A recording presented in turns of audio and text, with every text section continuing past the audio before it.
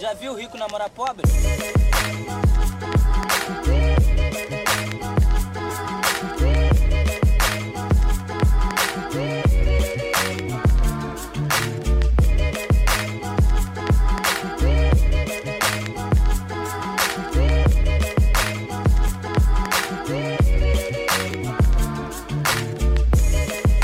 Hello, hi tea honeys. It is your girl, Amanda Elizabeth to the young, giving you the full government this week because that is just how much I respect you.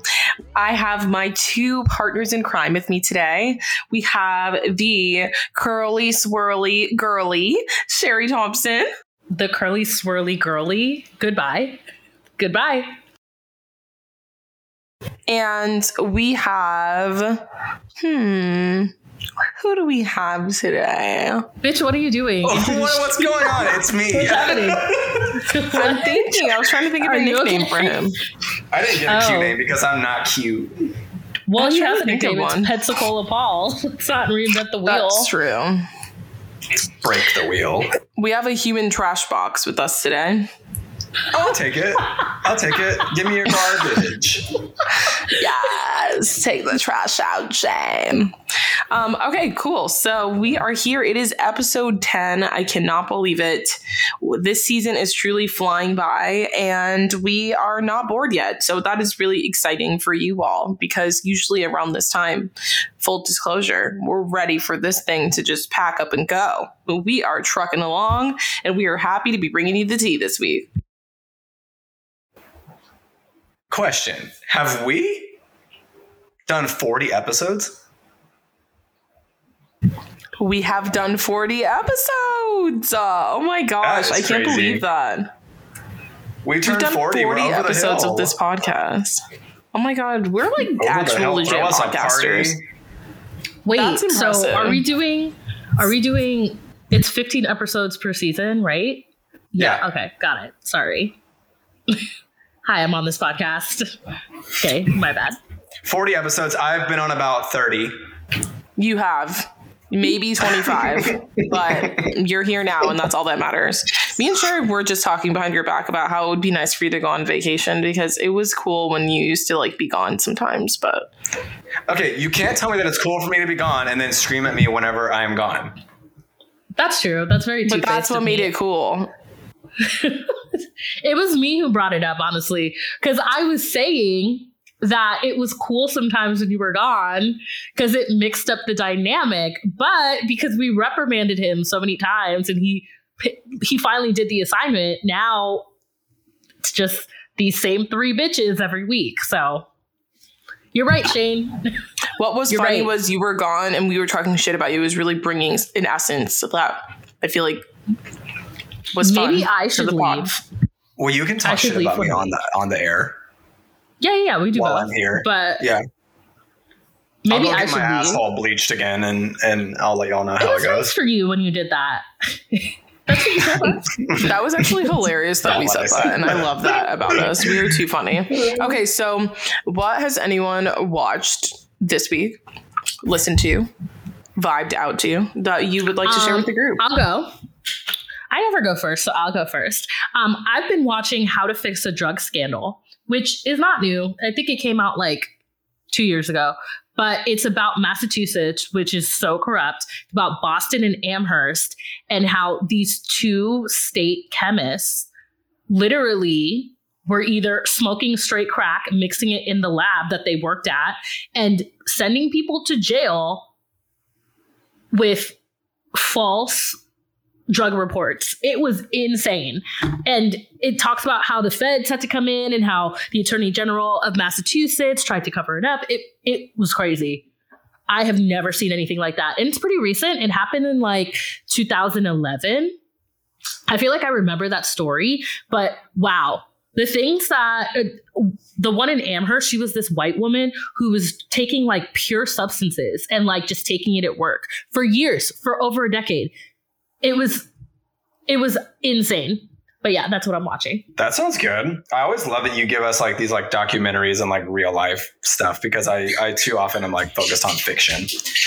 I feel that. So My recommendation this week, I was super excited this weekend because I am a whore for Mike Flanagan, the director who did Haunting of Hill House, Haunting of Bly Manor, Dr. Sleep. And he has a new original limited series out on Netflix now called Midnight Mass. And it just premiered this past weekend. And I intentionally went into it blind. I didn't watch any trailers. I didn't read up synopsis. So I don't want to say too much about it, but would highly, highly, highly recommend it. I think it's absolutely brilliant. He's doing what he does best, which is using the lens of horror to ultimately tell stories about grief, death, and specifically in this series, like uses the guise of religion as a meditation on like how humans have this really deep guttural need for purpose. And it is very haunting. It's very beautiful. I sobbed, I jumped. I had a great time. It's fantastic. Check it out.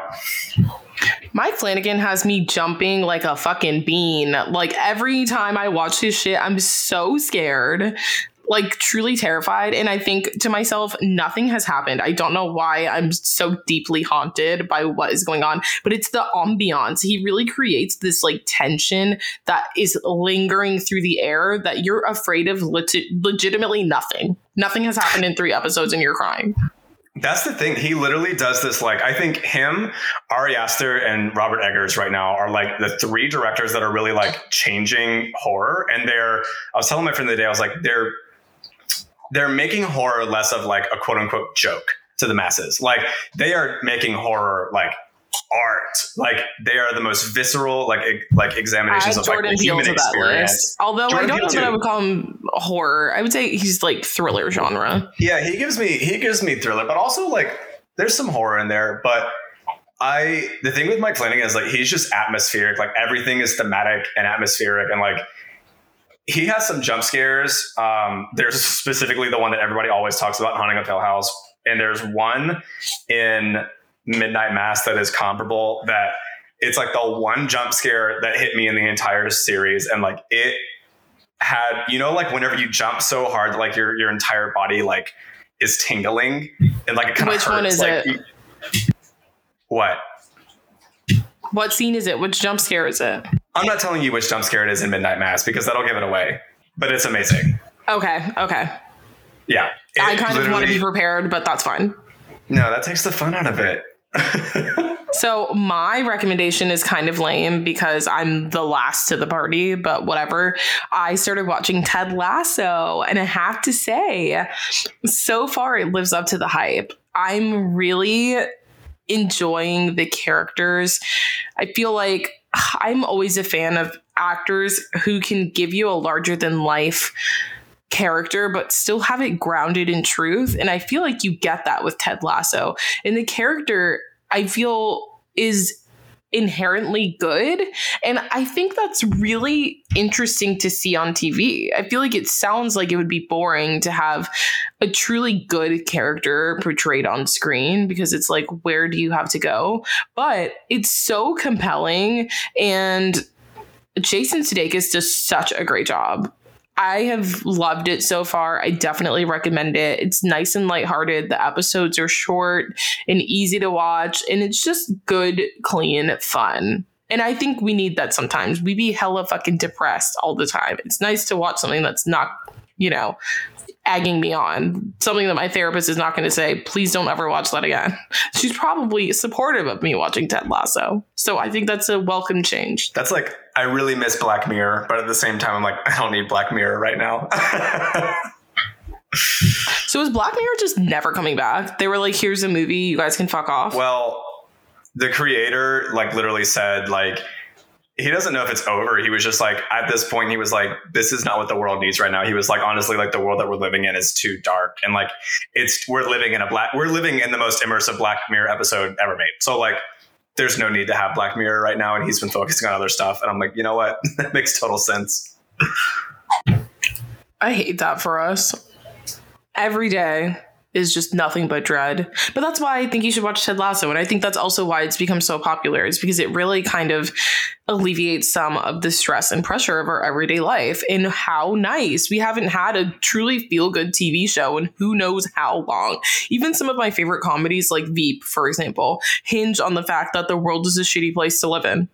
Ted Lasso's world is not so bad. And I think that's fun. I want to go there. I want to be there with Ted. Well, it is officially becoming harder and harder to be a Barb these days. If you have a Barb in your life, text them, ask them if they are okay. Please be sure that you know their whereabouts, because things are getting absolutely out of hand. At first, it was all fun and games because our good friend, Onika Maraj, also known as Nicki Minaj, she was saying some kind of unsavory things about, you know, public health in the time of a pandemic. She had mentioned that she wasn't going to be attending the Met Gala because they were requiring vaccinations, and she just does not know that they are safe. So her reasoning for whether or not the vaccine is safe is because her cousin's friend in Trinidad got the vaccine and one of his testicles was inflamed. And Nicki Minaj thinks that that is a good reason for her not to get the vaccine, because one of her testicles might too become inflamed. And I just really want to understand, since when is word of mouth more trustworthy than fucking medicine and science? That is bizarre to me. But what I do know is that their prime minister in Trinidad was basically, their whole public health safety team, whatever, basically had a witch hunt trying to find this friend and his enlarged testicle. And the very messy prime minister of Trinidad said, "We searched high and low and such a person was not found." And that shit cracked me up beyond belief. And what is even funnier than that are all of the tweets that came after, dragging Nicki Minaj for her very spotty judgment when it comes to science. I am not going to lie, I've loved every second of this. This is one of my favorite things that's happened on the internet in a long time.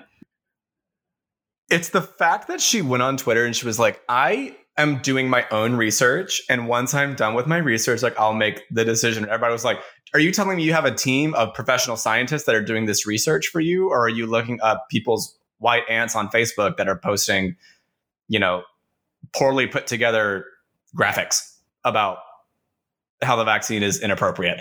And then she goes and posts a poll and goes, hey guys, what kind of which vaccine do you think I should get? And somebody responded and said, bitch, is this the research you're doing? Asking people on Twitter? That always gets me when people are like, once I do my own research, then I'll be able to tell. I'm like, bitch, do you have a fucking group of people who are willing to take the vaccine and also a control where you can test against? Like, do you have a lab that I don't know about? Are you extracting people's DNA to be able to see how the vaccine is working with their structures? Like, I'm really confused as to what type of research you think that you could be doing from Google. I do want to say one thing that I think is hilarious. So most of the Caribbean, because they are third world countries, do not have the vaccines that we have. So Pfizer, Moderna. That means, because my family lives in the Bahamas, some of them, and they got AstraZeneca. So you're telling me, Onika, that you are worried about a vaccine that did not pass US trials, and you have had access for over a year to damn Pfizer and Moderna, and you're still doing a Twitter poll about which vaccine you should get? Because your cousin's friend had big balls? Mama. Let me put myself on mute, because I'm still stuck on how people think they can do their research from their computer. Bitch, this is not a fucking book report. This requires actual patients to be able to test on. Like, I'm so confused by that. My book reports were lit. I did extensive research. Okay? I was about to say, my book reports had more research than Nicki Minaj is doing on a fucking vaccine. Like, this is before Wikipedia was a certified reference, okay? She is going on Wikipedia and the Shade Room to find her findings. And it's just, even Not the Shade Room. I said what I said. Now, hold on. I Don't said. talk about the Shade Room now. Shade Room is where I find my most reliable news. Don't come for the Shade Room now. They've never told a lie. And not Well, she even should true. have come to Say La Tea, and we would have told her, you should have been vaccinated a year ago. Yeah, girl, they were giving rich people vaccines so long ago. And you know you're doing something wrong when Tucker Carlson and Candace Owens jump to your defense and you're literally being used as a surrogate for the Republican Party on Fox News. Man. Bitch, that should have been my ticket to say, I need to get this vaccine, because now I've got these two clowns talking about how I'm correct. I'm obviously wrong, so I should probably go get the shot. And honestly, the fact that not only was she on Fox News, she retweeted Tucker Carlson. Like, girl, what are you doing? Are you unaware of the fact that Fox News has been sued many times for being untruthful and misleading people in ways that are dangerous? Like, if you're researching, why don't you research that, bitch? It's like the first thing that comes up when you Google Fox News. Like, come on now. It's not actually news. It's slated as an entertainment channel. It's a hard time to be a barb. It's a hard knock life for barbs. It's a hard knock life for barbs. I had to return my barb. Until she wants to act right, I have to return it. I cannot support the shenanigans. It's What either are you return doing? your barb or go join the people in Atlanta who are down at the Capitol protesting in support of Nicki Minaj. I'm like, you've got to be kidding Excuse me. me? What's happening? Oh, hang on. You haven't seen those pictures? There was an entire protest. They all had their banners. They all had their signs. I stand with Nicki, like blah, blah, blah, blah, blah. Like, Oh, Nikki no, this, no, no, Nikki no, that. no, Listen, no. and I saw a lot of people there, lots of gays. And I said, oh.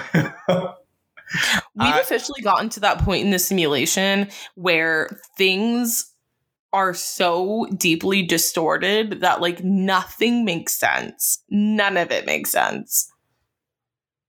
I'll reiterate what was said last week. Nothing has made sense since December of 2019. I saw it in a tweet. I totally agreed with it. I was like, I think if there's ever needed to be proof that we're living in a simulation, it's been the last year and a half. That has just cemented that for me. Like, how is any of this shit real? I just can't get over the fact that this lady really used her cousin's friend's ball sack as a defense against the vaccine. It's just too good to be true. And yet we are living it. So, Onika, if you're listening to this, thank you so much for giving us the entertainment we needed for these past few weeks during this very dark time. I hope your cousin's balls are doing better. The Prime Minister said such a man has not been located, but I hope they locate him because I didn't realize he was a missing person. And I hope for the best for him and his balls. And you know what?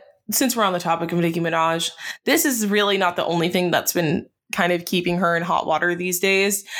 And I really do feel like we need to question her judgment at this point, especially when it comes to this next situation. So the balls were funny. We all laughed. But then last week on the talk show The Real with none other than Garcelle Bouvet from Real Housewives of Beverly Hills, if you didn't know, she is one of the hosts of that show. Queen, icon. Yeah, she's a fucking icon, first of all. Ugh, she's just gorgeous beyond words. Oh, Sherry and I had a meal pretending to be Garcelle. This weekend, we had griot and pickles. And if you don't know, Garcelle served that to her friends this season on Beverly Hills. Okay, anyway, this is not She did. reality TV. We need to get back to the task at hand. On The Real, they had a very special guest this week. A woman named Jennifer Huff, who had accused Nicki Minaj's husband of rape, spoke out in her first interview on television about a lawsuit she filed against the couple, accusing them of basically harassing her and intimidation. So she is saying that in 1994, Kenneth Petty, Nicki Minaj's husband, raped her, and she accepted a plea deal. Or he accepted a plea deal and was convicted of first-degree attempted rape in New York City. He served time for the crime. He has since been released and is married to Nicki Minaj. So this lady now is saying that she's being harassed by the two of them because they basically want her to recant her accusations and say, like, that this incident never happened, which is just absolutely horrible if that is true. And since this lady filed a lawsuit, I find it hard to believe that she doesn't have any evidence or grounds to stand on. So there must be proof somewhere that they are intimidating her and trying to get her to come back on her accusations. And although the balls situation is funny, this is really horrible if this is true. I just want to know if Nicki is okay. I mean, does she have COVID currently? Why is she acting this way? This happened way before she knew her husband, number one.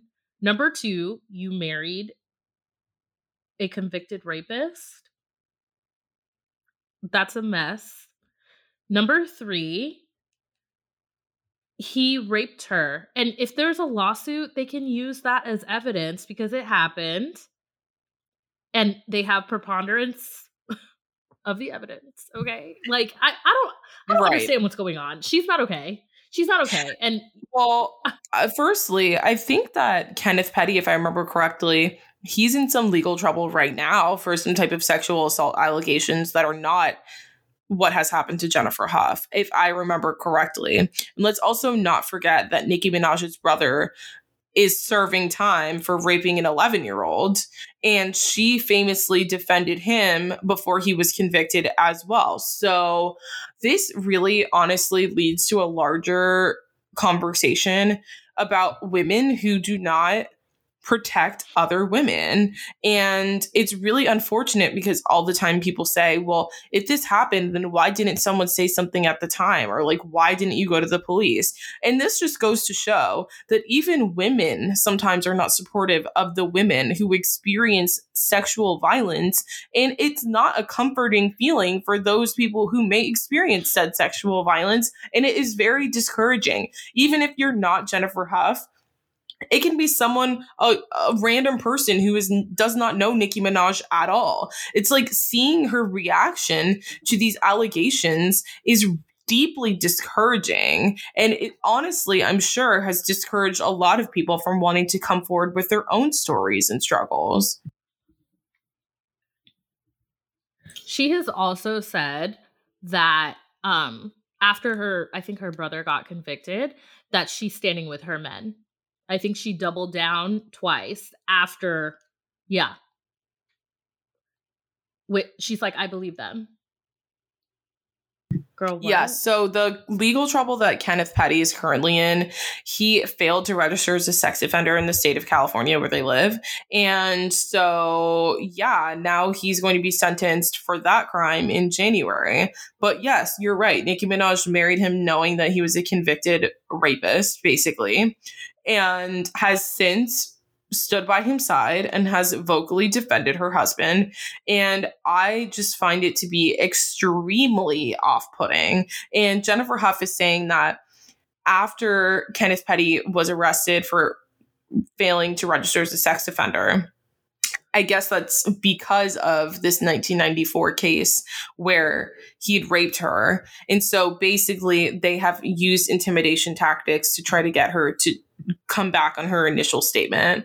And she felt that because of the pressure that they were putting on her, the only thing she could do in regards to the situation is come out and speak about it because she does not want to live in fear. And the only way she feels she can kind of get out of this situation is by bringing it to the forefront and letting people know what is happening to her.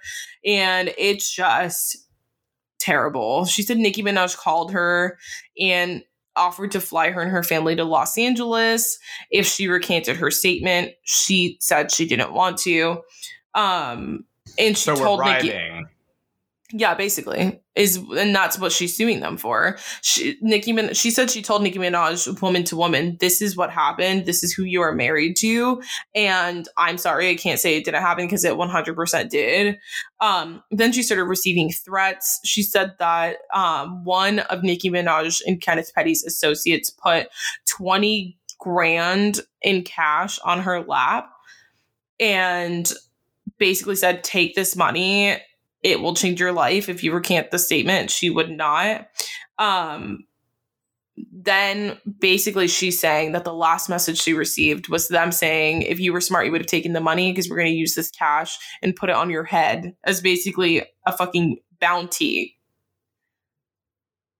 Is this Texas? Is just wild. That is too much. This woman has clearly gone through a lot. You're really going to threaten her with violence? Like more violence? I guess it checks out because he's clearly a violent person, but I just don't understand who Nicki Minaj's PR team is and how they are continuing to let this happen. And I just feel at this point that unless we get an apology from Nicki Minaj, like, she can't continue to have my support. Like, this is really, really bad. It was really bad when she was defending her brother who was accused of raping an 11-year-old. And it's also bad that she's not only defending her husband, but now threatening this poor innocent woman who's clearly gone through enough. I'm horrified.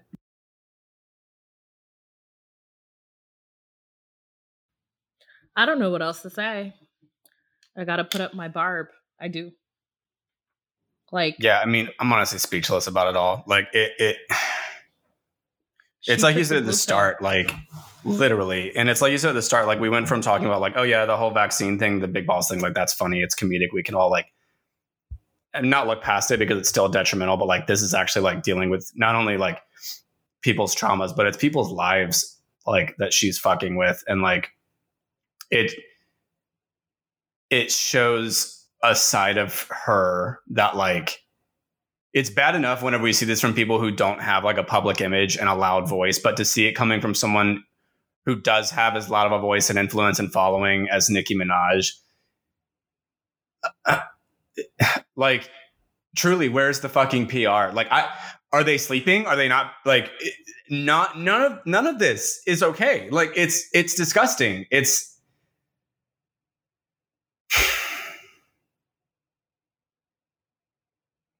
I just can't imagine being a woman and being so okay dismissing what has happened to one, a child, and to another woman. Like, it is just truly egregious.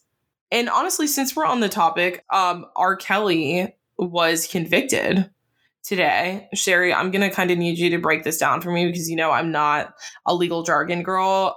So what is happening? What is he convicted of? Is he going to prison? What's happening?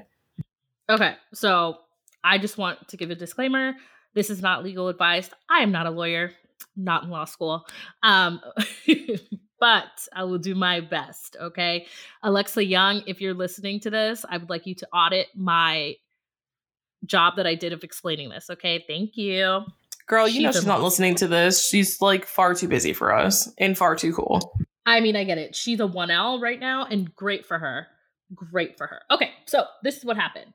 R. Kelly was convicted yesterday of racketeering, which is, I will read you the definition. Racketeering is a type of organized crime, which if you watch Law & Order SVU, that's where Christopher Maloney came back as Elliot Stabler. Anyway, racketeering is a type of organized crime in which the perpetrator set up a coercive, fraudulent, extortionary, or otherwise illegal coordinated scheme or operation to repeatedly or consistently collect money or other profit. So that covers a broad range of things. And I just want to say this is a federal charge. R. Kelly has been in and out of courts since about the early 2000s, in state courts really, for individual kind of crimes like sexual assault and stuff like that, that have like that sort of statute of limitations. The feds came after him, and you don't want the feds coming after you. if the feds come after you, that means they have a pretty good case, which someone pray for Jen Shah because she's going to jail. Anyway, so racketeering, that could be a bunch of things. The mob, definitely that is racketeering. It can include sex trafficking. It can include money laundering. All of that is under the charge of racketeering. So he was convicted of sex trafficking and racketeering. Yep. They said that the jury found the government proved 12 acts, which involved Aaliyah. You guys, that one hit me in the chest. Aaliyah finally got some justice. Yeah.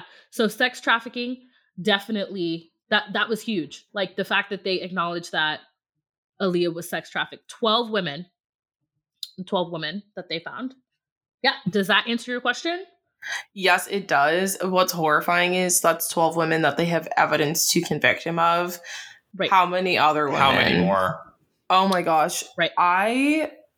This situation with R. Kelly that I think is so bittersweet, seeing that he was convicted, obviously you feel a sense of relief, but it's also just, I feel like the largest nightmare that I can, like, it's like the scariest thought to me that this man has been doing this for like 3 decades. Think about it. He was married to Aaliyah when she was 15. That was 1995. That was 1995. He was just convicted. Like, that's like is the backhand of justice. Like, oh my God, it's such a fucking nightmare. Like, I'm not even gonna lie. When Surviving R. Kelly came out, I had the most terrifying dreams about this man because he's legitimately a monster who was living amongst us for so long. And the amount of people that were able to make this happen for him, that knew that this was going on and not only turned a blind eye, but helped him and aided him. I need those people to go to prison too. Like, I'm sorry, the bodyguard from Surviving R. Kelly who's telling all this shit, spilling all the tea, talking about Aaliyah, he deserves to get some time for that. Because this is just, how after 20 odd years, 30 years, are you just speaking about this? You should have gone to the fucking police, you monster. What is wrong with you? I will say that I do think Surviving R. Kelly, we talk about these documentaries. I do think Surviving R. Kelly is what led to the federal indictment, because for the first time, someone correlated how it passed state lines and how these women traveled basically all over the United States and where he hit. So they were able, I feel like the feds were able to follow that timeline and say, okay, this all adds up. So yes. And I think to answer what you just said, Amanda, because of R. Kelly's conviction, which he will get at least 10 years, I think, to life. So 25. They are going to be able to go after his associates, which is amazing. Yeah, they need to, because I am the type of person that, like, okay, I'm an Enneagram number 8, also known as the Challenger, so this kind of makes sense. But I'm the type of person where I can't even be in line at Starbucks and watch the person in front of me be rude to the barista. I've gotten in several fights this way where I'm like, you need to calm the fuck down, bitch. They're clearly doing the best that they can. Like, you need to chill. I can't imagine on planet Earth that I could ever in my life know that this monster is abusing teenage girls and just turn a blind eye to that. Like, I can't imagine how much money on earth someone could pay me where I would feel comfortable doing that. That is just absolutely insane. They need to go to fucking prison. I am interested to see what the Black community is going to say about this, because in the Black community, there's this whole thing, well, maybe OJ didn't do it. And they do feel that way about R. Kelly. Like, oh, these girls are fast and they, I don't know, seduced him, which they're children. They can't do that. He usually strikes when you're about 13. So that is not even in your realm of emotional education yet. I'm interested because this is like besides Bill Cosby, this is like the first celebrity that people have known about for over 20 years that is a molester, a monster, that is finally in jail. You know what I mean? Like, yes, but you know what? It's like the Bill Cosby situation. Black people let me down once again. He got out of fucking prison and everyone was like, oh, see, we knew Bill Cosby didn't do it. It's like, that just because he was released does not mean that he didn't fucking do it. It means that he's a rich person with the means to get out of fucking jail.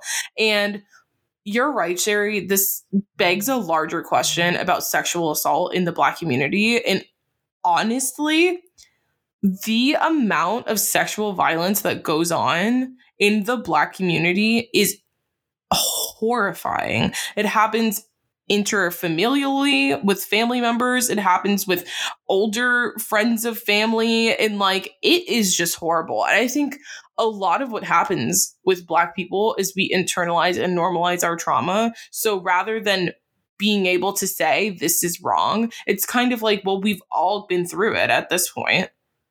It's like these women are projecting their own insecurities based on their own trauma by saying things like, well, these girls are fast. I shouldn't have seduced him. It's like that's ingrained in their brains from what they've experienced in their own lives. That's what they were being told, because constantly women in Black communities are being sexually assaulted by adult men. I'm going to bring it back to Onika. I think that's what's going on with her, to be quite honest. It's a denial of some sort. Definitely. Especially her being in the music industry, and she was with Young Money. She was the only woman. Like, I'm sure some things went down that were not kosher. Definitely. 1000%. Definitely it is the Black way. Now, we're not a monolith, so let me just go ahead and put that out there. But the average is to just sweep it under the rug. Sweep it under the rug. Keep on, just stay away from that uncle. Don't go to so-and-so. So then if something happens to you, it's your fault, instead of actually going after the abuser. That is what I find. And I'm sure that comes from like colonialism in a sense, because you just had to stay quiet. So it just kind of like permeated throughout the remaining culture. Which is interesting, because Lord, if you touch my child, even if they're not a child anymore, if you touch them, I will haunt you for the rest of your days. And like, I do want to say, I want to chime in and say, like, yes, obviously, this is horrifying what has happened with R. Kelly in this trial. I've had to like kind of stay away from it because it's just truly deeply disturbing to hear the things that this man has done to these women. But ultimately, there is a silver lining, and that silver lining is the fact that this monster is no longer on the street and these women are getting the justice that they deserve. And for that, I am truly happy. And I'm happy for the victims who have been able to tell their stories in court, for people to hear them. They got their power back and they put this man in prison, and they're honestly all heroes for being able to do that. And I'm just floored. Yes. Well, bringing it back, so R. Kelly, this is not the end for him in court. He still has another federal case that he has to go through, which is about child pornography and obstruction of justice. But he also has like other state cases, like in Minnesota. And I think there was another place where he still has cases open. Let's see. In 2019 in Minnesota, he was actually charged with engaging in prostitution with a minor. So the fact that Illinois is going back to his old case in Chicago in 2008, where he was acquitted, and a lot of people would be like, that's double jeopardy. No, it's not. It's not going to be the older child pornography cases. I believe this will be the ones they didn't touch. So the ones that happened after 2008, they will address those child pornography cases, because we all know, based on the documentary, that man loves to tape himself. Okay, well, I think we all deserve a quick break, a breather after that very heavy conversation, and we will talk web sleuths when we get back after this.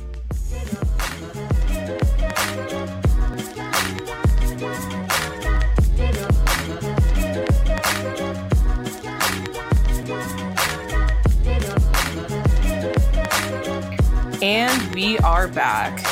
If you have not heard the name Gabby Petito, you are truly living under a rock, and I urge you to come out from said rock and see what it is that the entire world is talking about. If you don't know Gabby Petito, she is a young woman who was missing for weeks, who unfortunately, after the help of everyone on the internet searching to find her, was found, but tragically ended her story. And I just really feel like there is so much to discuss here. But the first thing that I think is interesting is the way that social media and the internet has really been able to change the way that we investigate cases. If it were not for TikTok, Gabby Petito may still be missing today, because the people of TikTok really put the timeline of this entire story together, and they were ahead of the police. Like, they were giving the cops tips, basically. And without the people of TikTok truly caring and investing in the well-being of this girl, I don't know that we would have known what happened to her.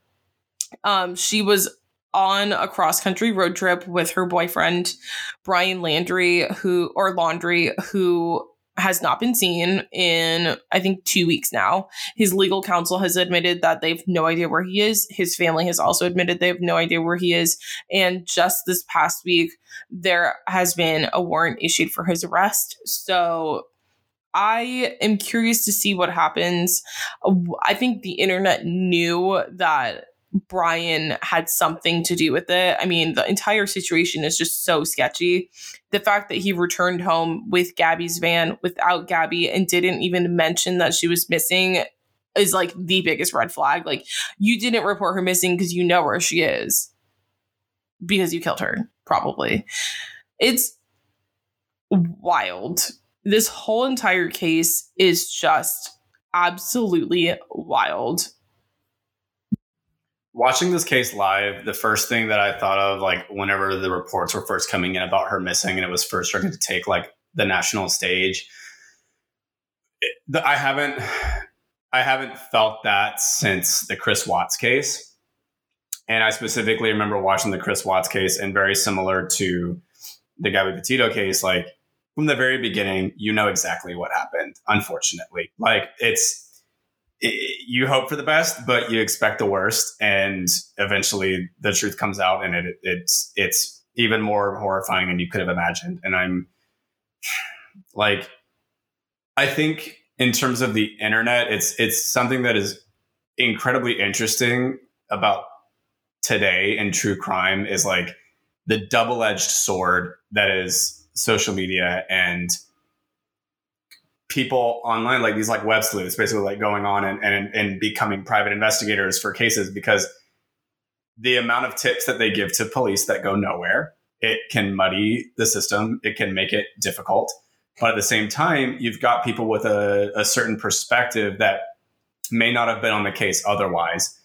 And I do not envy the people that have to feed through those tips, like, because I can't imagine how many, false, like just dead ends that you get to. And in this case in particular, like, it's kind of amazing how quickly things have happened and how fast they were able to find what happened.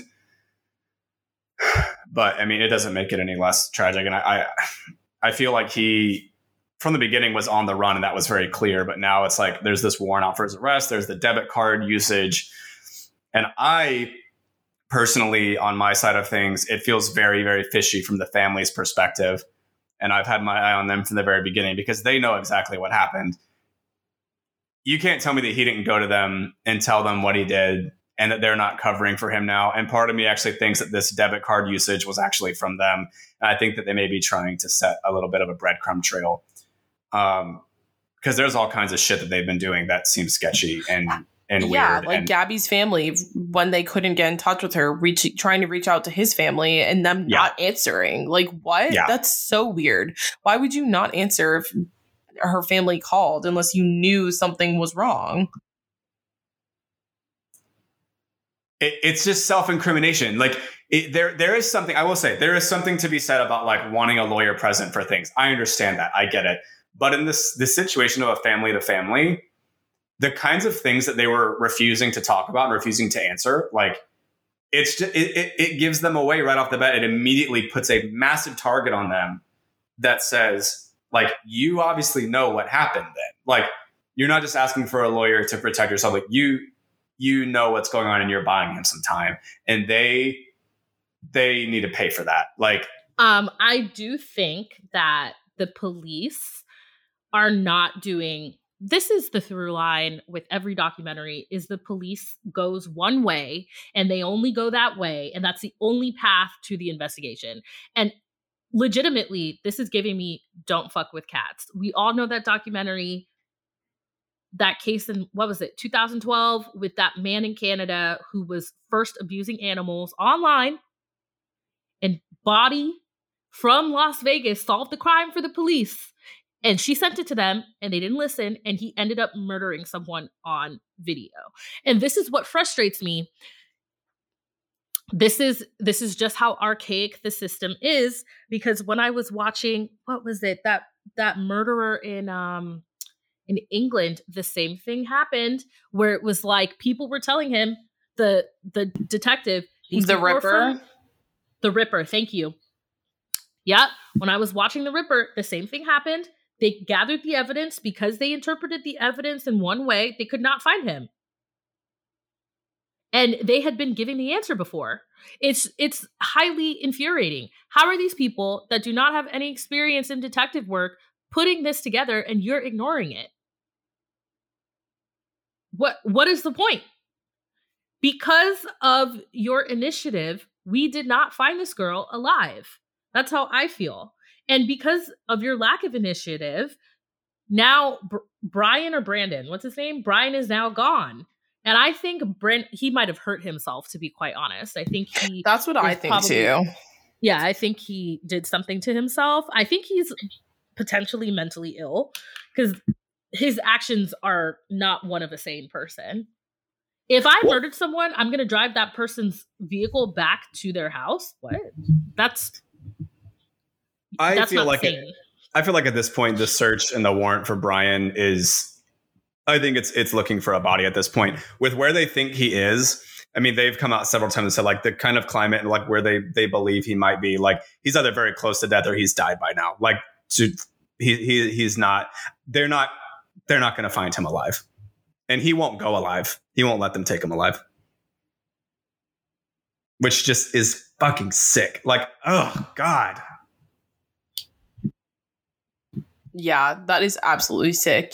This case did bring up a lot of important talking points, one of which is the conversation around recognizing abusers and like narcissistic sociopaths, knowing when you're dealing with one and kind of the signs and what to do from there. I think what's interesting is we should probably, yes, tell people like these are the warning signs and things to look out for. But also, why don't we keep that same energy when it comes to people's friends and family? Like, if Brian Laundrie's family had been more astute to the fact that he was unstable and probably shouldn't be alone with this girl, she may be alive today. And I think that's a conversation we don't have, where it's always like, beware, look out for the signs. You should know when you're dealing with a dangerous person. It's like, well, who are the people who were dealing with them before me, who are to know them better than anyone? They should be the ones who are making sure that they are getting those people the help that they need and the supervision that they need so that they don't murder someone. But there are so many, and correct me if I'm wrong, but aren't there a lot of laws in place where you like a person can't be committed like unless they themselves agree to that? Like, I know that's a situation that like it's a topic. It depends on the state. I don't want to get into the podcast, but I think it depends on the state. Certain states have certain stipulations where like if you're like a danger to yourself or others, then you can be, or like, well, the Baker Act like in Florida, yeah, like. Yeah. But I do feel like that's an extreme case, it's also something where if you're noticing someone in your family has narcissistic tendencies or the ability to be somewhat violent, maybe you say, I don't think it's best for you to go on a cross-country road trip with you and your girlfriend who have been experiencing many issues. I think what would be best is for you to stay here and stabilize. And when you are better, then maybe we can talk about going on a cross-country trip. That does not require Baker acting someone or committing them. That's simply having an honest conversation with your loved one. And I don't think people do that. So often people are like, well, I didn't see the signs. It's like, that's just not an answer. People don't just murder people out of nowhere. Like, there had to be some type of behavior that was there. And a couple who's obviously had rough and like dangerous interactions with each other. Like we all saw that video of like the cop footage of them in the car. And I mean, she's like sobbing. She's very obviously like not in a good state. And like, even though she's saying like, no, it's okay. Like, oh my God. Like and that's, I think the other thing about true crime today, as well as our access to seeing things happen live, not only following the case, but seeing footage, seeing details that we might not have been able, that we wouldn't have been able to see like, 20 plus years ago. Like, and it adds a whole new level of like, it adds a personal level to the case as you're following it, that like you're seeing after the fact. Like, and that perspective has always been interesting to me, because like knowing the outcome, you tend to look at those kinds of things with a different eye. Whereas like at the time that it was happening,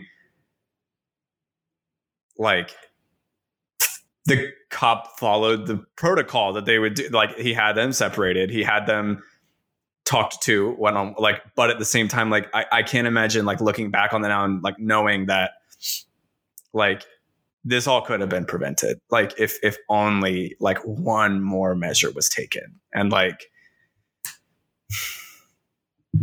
I think another interesting conversation that's come out of this case is the fact that Gabby is a young white woman who was missing, and it got a ton of social media and media attention. And the amount of Black, Indigenous, and people of color who are also missing, who don't get that same energy, I think is a really interesting conversation that's being brought up around this case, and something that needs to be talked about, because I think there are hundreds of missing women in Canada that no one just like gives a damn about. I give a damn about them because I listen to a podcast about them, but no one is looking for them. No one is posting on social media, tracking their whereabouts. Those women will likely be forgotten, unfortunately. And I think it's a fair criticism. Well, I read this opinion article a while back, and it was before the Gabby case, but I remember it like striking up conversations about it, because like there's this, backhanded side of the situation whenever it's a person of color, or where there's this insinuation and assumption from people that person, that victim, or that missing person must have done something to put themselves in that situation. Whereas when it's someone like this, very pretty white girl, which none of what we're saying right now in any way negates the case of Gabby, but people of color need the same exact treatment, and they need the same exact devotion to their cases, and not this assumption that they deserved what they got, or that they put themselves in that situation. Like it leaves me speechless. Like whenever you see like the numbers of unreported or unsolved missing persons cases, and how drastic of a change there is in that person being treated seriously and searched for and getting all this national attention. And if it's a person of color, it just kind of goes under the radar because, the first question people ask is, well, what did they do to get themselves in that situation? Why didn't they see the signs first? Like they must have said or done something. It just reminds me of the case of the Atlanta Monster way back in, what was that, the 70s? Yes. And how that was happening for months and no one cared because it was little Black kids. And it was after quite a few of them had to be killed before anybody even batted an eye. That was the 70s. We are now in 2021, and that shit is still happening 50 years later. It's absolutely bananas. I think it's very interesting that a lot of, I wouldn't even say press, I think a lot of results are being not given. That's not the word. I just think a lot of avenues are being pursued finally with BIPOC cases that are leading to them getting solved now and getting closure, which is sad. I'm sure everyone heard about that grad student who has been missing and he was found in the river. And that was so sad. And I do believe that that is a result of the criticism of the Gabby Petito case. And I think it made the police in that area say, okay, let's get on this and solve that. Another active case right now is Maya Marcano in Orlando. She has been missing for a while. I really hope she's okay.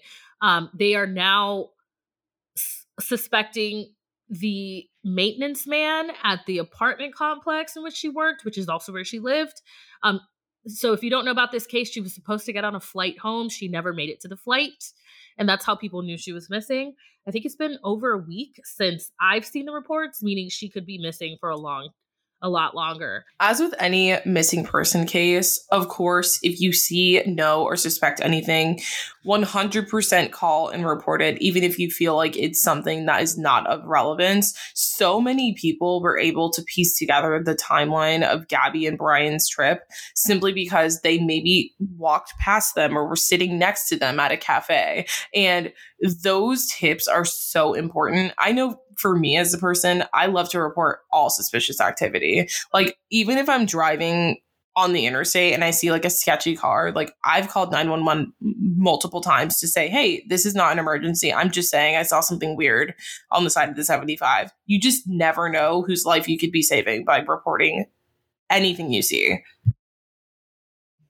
And as we're seeing today too, like, I mean, I see it all over Twitter all the time, and I fully am on board with it. Like, report it to the police. Sure. Like, yeah, make an official report. But at the same time, if someone's missing, post that shit on Twitter, post that shit on Instagram, get people sharing it, get people talking about it. Like, I will never passive a retweet. Like, whenever I see stuff and, you know, they've got hundreds of thousands of retweets as these things get out. And like, I mean, yeah, there's a lot of tips that come out of these things that can be, you know, dead ends. But at the same time, like, it's at least granting exposure, and it's at least letting web sleuths do what they clearly do best. Like, it's that timeless saying. It's someone knows something. Like, someone knows something. Someone has seen something. It's a matter of finding that person who might not have registered it at the time, but can say, oh, wait a second. I do remember last week seeing this weird thing on the interstate that I didn't report at the time, but you know what? Maybe it had something to do with this, and it's at least a lead that somebody can follow up on. So this has been a very heavy case. So we're just or episode in general. So I think let's just go ahead and wrap it up here. I don't think it's right for us to be laughing and joking at the expense of so many people's tragedies. I feel for Gabby's family and honestly for the entire world, who was so hopeful that we would be able to find her alive.